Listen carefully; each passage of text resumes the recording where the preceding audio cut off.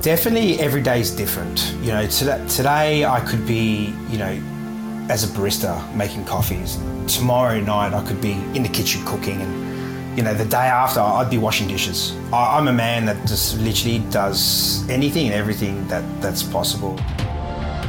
This is the Deep in the Weeds podcast. I'm Anthony Huckstep. When growing up, having dreams of an amazing future are commonplace. As we grow, we realize all roads to success have their challenges, and nothing is ever as it seems.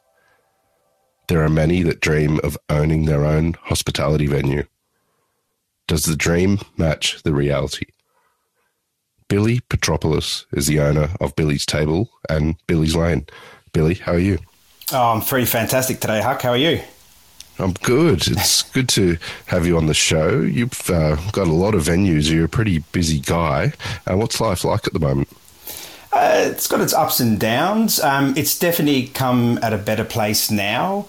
I think since February, things have picked up quite well. Had its challenges like everyone in the last couple of years. But, things are looking pretty positive, pretty good. Tell us a little bit about Billy's Table and Billy's Lane. Billy's Table is based in Croydon. It's about 10 minutes from the city, about 10 minutes west to the beach, about 40 minutes north to the Barossa, and about 40 minutes based close to south to the McLaren Vale. So it's sort of in the middle of the hub. It's a pretty quirky street. It's based in Queen Street. And Billy's Table, it's a wood-fired restaurant, modern Australian. So it's pretty funky little place. And you've also got Billy's Lane and multiple venues. How does that differ to Billy's Table? Billy's Lane is based on a concept with 3 or 4 multiple locations. So it would be, I would have like a group where there would be about 3 or 4 shops. So I could have bao buns, hot pots, dumplings, sweet cake shops, burger shops. So there's sort of multiple outlets based in like shopping centres or wherever they may be situated. Oh, I want to explore the variety that you have in those offerings in a little while. Tell us about when you were young. What sort of role did food play in your family? I didn't know how special I had it actually when I was a kid. Mum, she's a beautiful cook. You're meat and 3 veg, but all traditional Greek cooking, as being from a Greek background, Greek heritage. Dad constantly in the garden. He grew his own olives, beehives, grapes for wines, fruit and veggies, herbs, you name it. We had it. Very rarely they went to the shops. It was just everything was grown in the backyard, and still to this day. Dad is constantly, right now as we speak, he's picking olives. He was definitely calling me before to make sure I get there to help him out. But so it was a beautiful upbringing. I was always in the kitchen helping Mum bake. She was constantly making a gouloudia, which are like your Greek biscuits.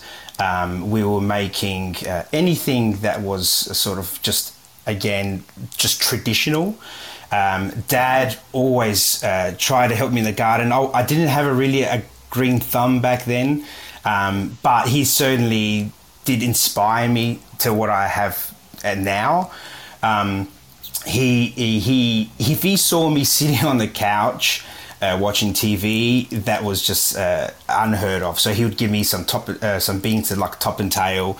Mum would give me potatoes to peel. We would slit the olives to cure them. So there was constantly food around my surroundings. That was always. It's just I didn't really know it until I had it, I guess. Yeah.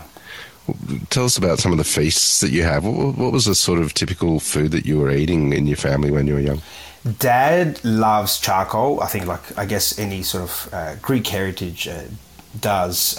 So we would always have charcoal cooking. We have a wood oven in the backyard at Mum and Dad's house. So he would always throw in a tray bake of a lamb shoulder or some roasted potatoes. And Mum would always roast a chicken And family dinners were extremely important to us. Again, you just wouldn't really realise it back then. You just thought, you're just having a bit of a feed with your family. But Mum is very strong in bringing the family together, and the way she brought it together was by food.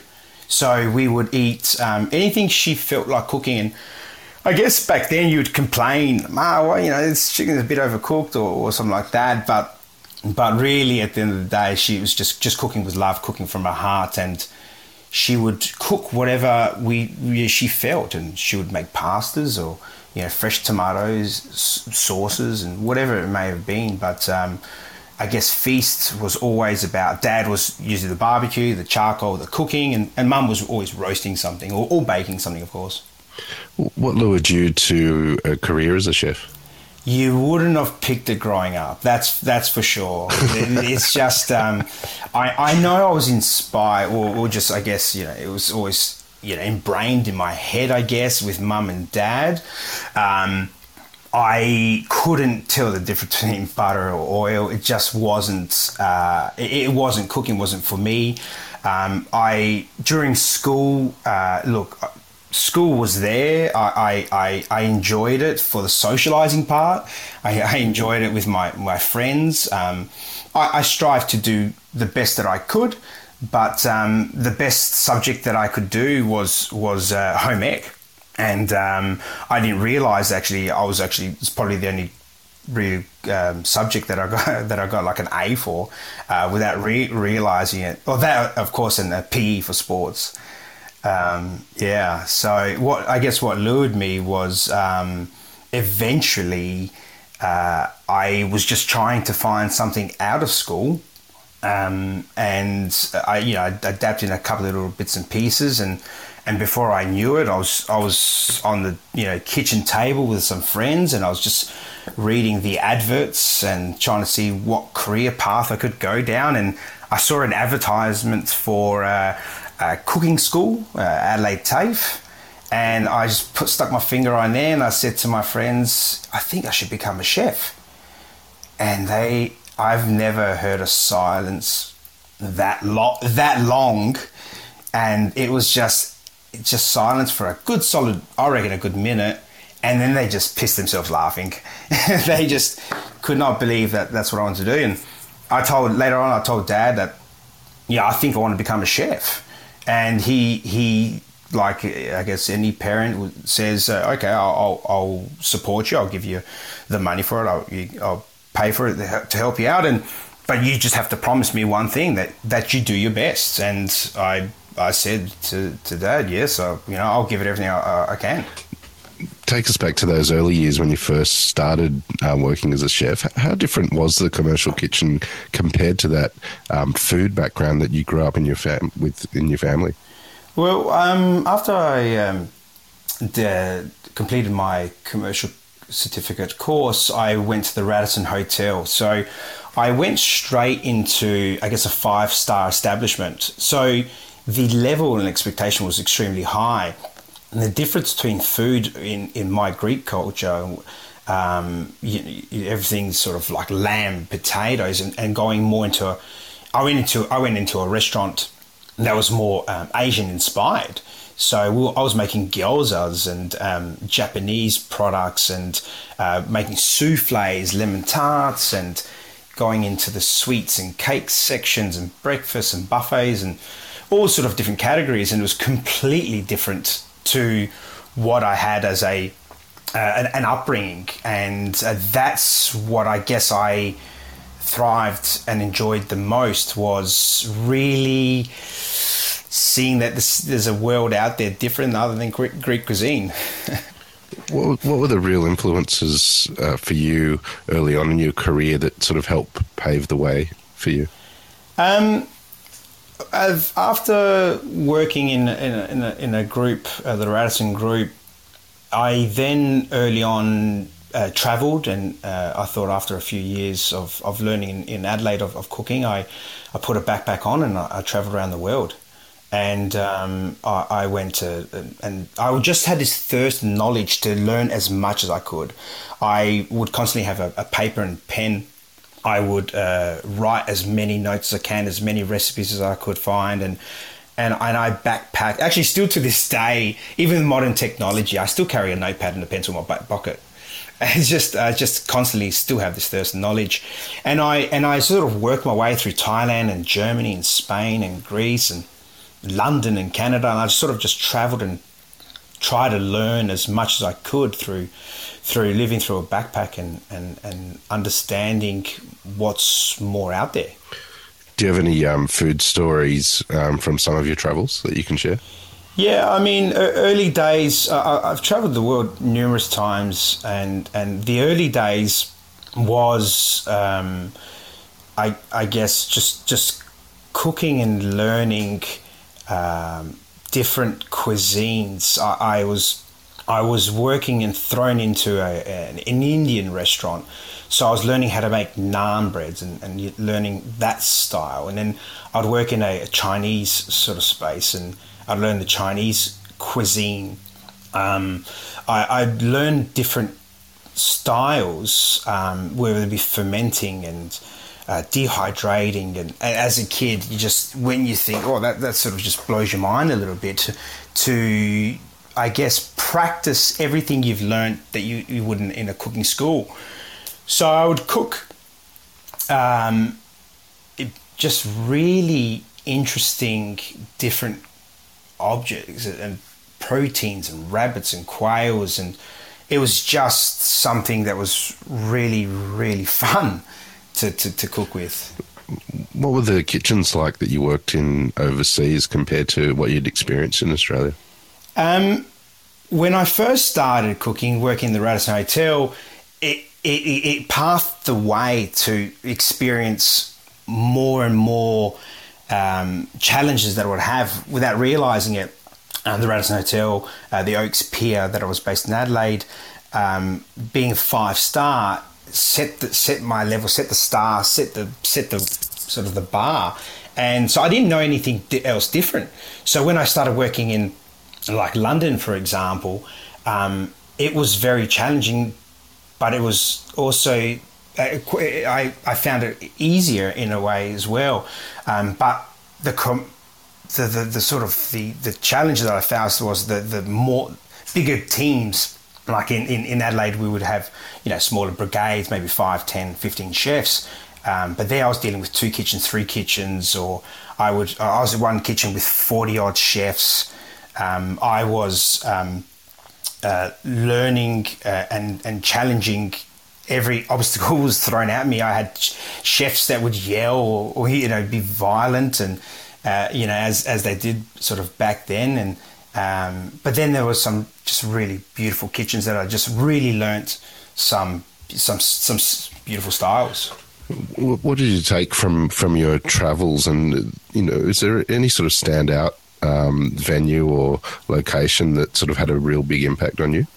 The biggest one was I lived in London for numerous years, say early 2010s, and I worked for Bills, or it was Granger and Co.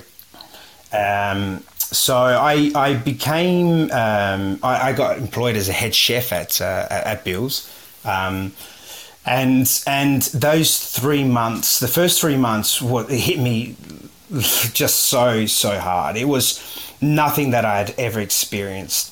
It was full on. There's no sugarcoating it. I'd start at 6 a.m. I'd go right through to 2 a.m. And I'd do that for just weeks upon weeks. In my own being, really, I had to always be the first one there, the last one to leave, to set an example.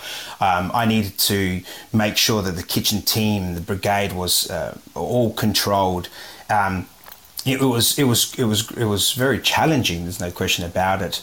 That place had ups and downs. It was certainly a restaurant that I have never experienced like anything anywhere in the world before. Bill Granger is well known in Australia and particularly in London as well. What was it like?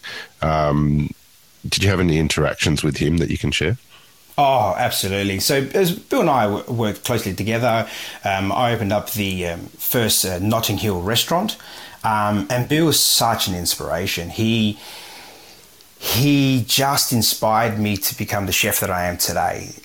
You learn many different cuisines, many different styles throughout your years and your travels, and you pick up a lot of bits and pieces, but he just has this Aussie way, and when you're living abroad, especially like in London, in a dark, miserable, sort of cold place, but really good vibes, he just helped you with everything that could help you, I guess, succeed. And I learned from him throughout his restaurants and throughout London, Notting Hill, and the pressure was immense there. You would have a 2-hour lineup. Waiting just to get a seat for that restaurant. It started from 7 o'clock off the bat, and it didn't stop till last service at 10 o'clock. So he helped me find ways how I could help the team, how we can develop the menus and the food style. It was just everything possible was great inspiration from him. What brought you back to South Australia? Eventually, I think after working abroad and working with Bill's, by that stage, throughout the years, I probably had opened up over about 30-odd restaurants. We're talking now of probably opened up about 60 restaurants in the last probably 20 years. I don't know how it's just happened. It just happens. It's just... I've just fallen into a restaurant and they want to set it up, and I'm there at the opening team, and then we go, and over the years I've opened up numerous other, another team, and then eventually it was time. My partner Eleanor told me, it might be time now to do something for yourself. I open up restaurants for other people, other chefs, other celebrities.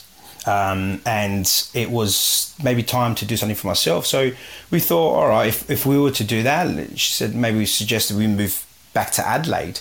Maybe, we start a family and start a business. So I started a consulting company called Billy & Co. And then from there, again, we came back to Adelaide and just snowballed again, just opening up more restaurants and setting up. And then I was just, I started consulting for other restaurants and working for other groups and helping their brands. But eventually then I started opening up my own. And then again, that just snowballed. I learned from other people's mistakes. I learned from other people's gains. And from there, I just, started creating Billy & Co. Consulting. And then what ended up turning is I started my own first restaurant, Bone Shaker, which was a burger restaurant of all things. After working from fine dining establishments to Michelin establishments, or to really simple cafe cuisines, I did a burger restaurant. It was my first restaurant, and it was more the case of the opportunity that came along. I ended up building 8 Bone Shaker restaurants, and I even built 3 in China. So I would travel backwards and forwards to China, and that has its challenges on its own. But yeah, it was just about coming back to Adelaide, setting myself up, and then from there, just I guess growing brands and growing different cuisines that I incorporated over the years. You'd worked for other businesses and helped them open up restaurants, but was it different opening up your own venue like Bone Shaker when it was yours? I guess yes and no. I mean, I treat every business that I work for like it's my own. So every dollar being spent, it's like being my dollar. Every staff member that needs to learn, I treat them like they must understand everything. And I just have this motto in my life that it must, everything's very important. Everyone's very important. Everything we do must be important. If I open up something for someone, the music has to be important. The crockery, the cutlery has to match the food. The food has to match the style, the aesthetics, and so forth. So when I opened up Bone Shaker for myself, it was really just about incorporating everything I had learned and putting it together. No different to I guess opening up for someone else. You opened Billy's Table in 2018. Tell us about the beginnings of that and finding a location. Where it's located, I actually had a cafe there 10 years prior. So I had left that restaurant. I had gone overseas. I sold my house. I got rid of everything. That's when I moved overseas at that stage. And then eventually when I did a sort of 360, I came back. The opportunity came along that the restaurant was available right next door to my old space. And, it hasn't changed. The place hasn't changed. It's a beautiful restaurant still that exists there now. But they've just kept it to how I had it 10 years ago. So the opportunity came along. I just love the street, the people around here, the local community. And in the area sort of, I once lived there before I sold my home. And the first year was rough. I thought, okay, here's this chef, we've opened up by that stage probably 50 odd restaurants. I had nailed it. I traveled. I'd walk into this place and, it would succeed from day one. That wasn't the case. Look, that year I probably lost at least 30 grand. It was every week was a struggle.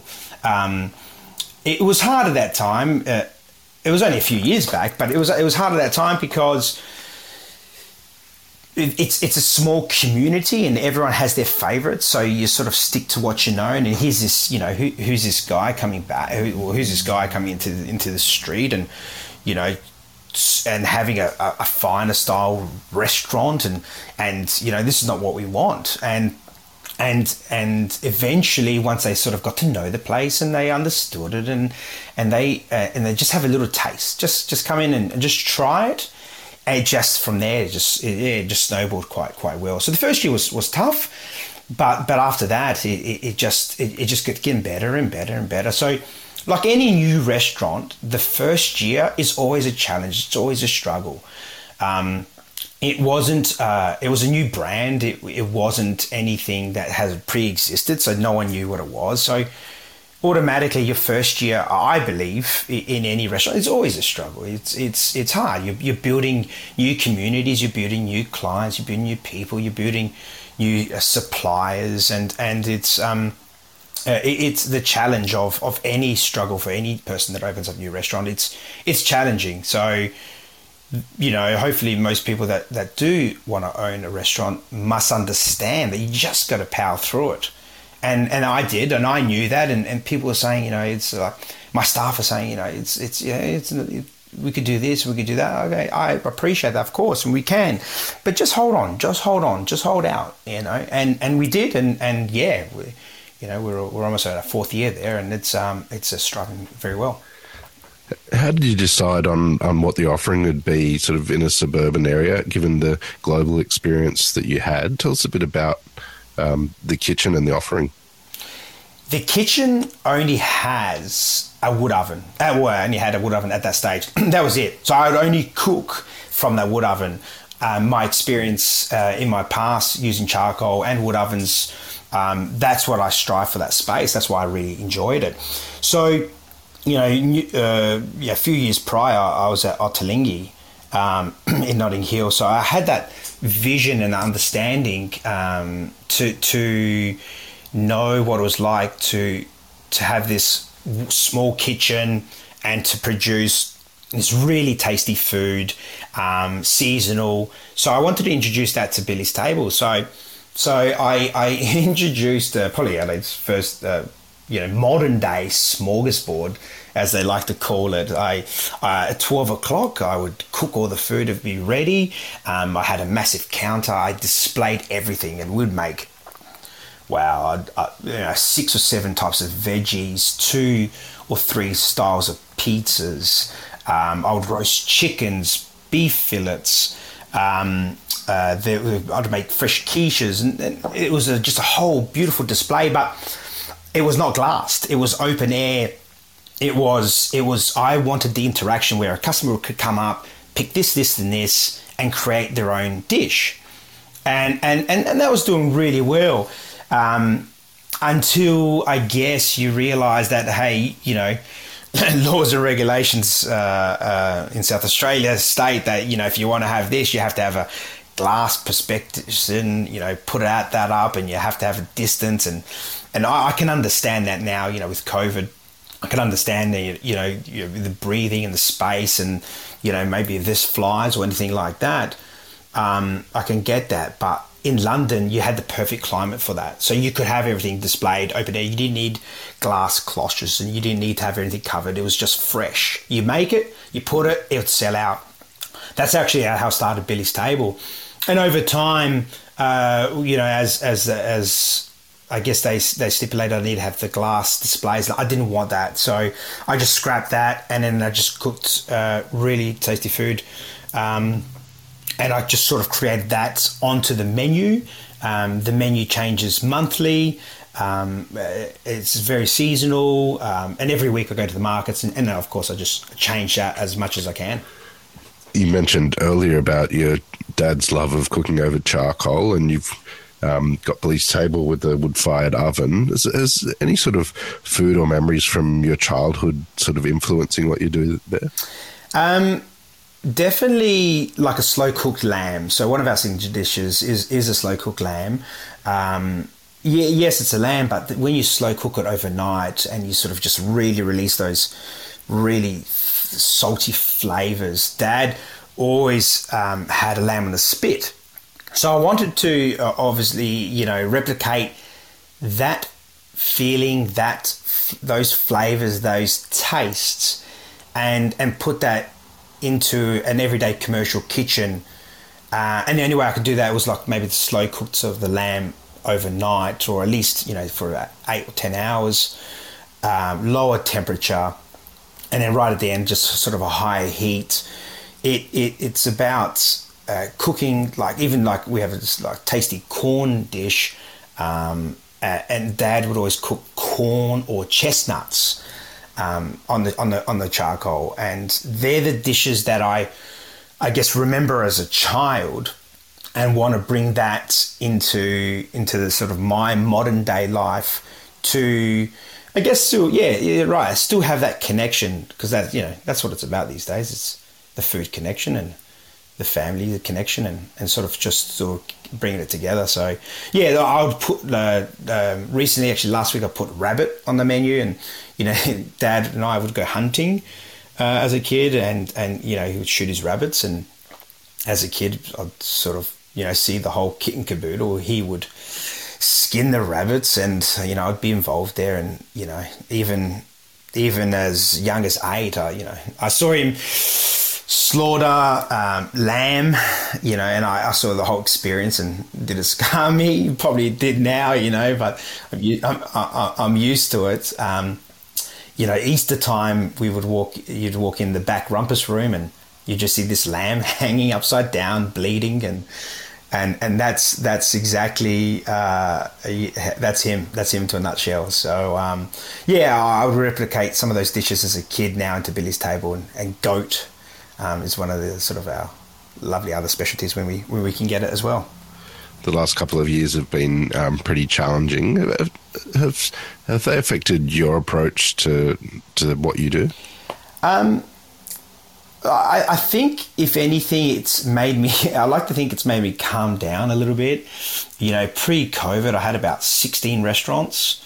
I probably lost about 5 through COVID time. And, you know, I know people will say, oh, you know, the COVID this and COVID that, but it can be, you know, it was a struggle, because, you know, if there's no turnover, there's no people coming in, if everyone's locked away, and if everyone's working from home, and, you know, if you've got a shop in the shopping centre, people just go to you to Coles and your Woolies, just in and out. They don't want to eat their, you know, takeaway food.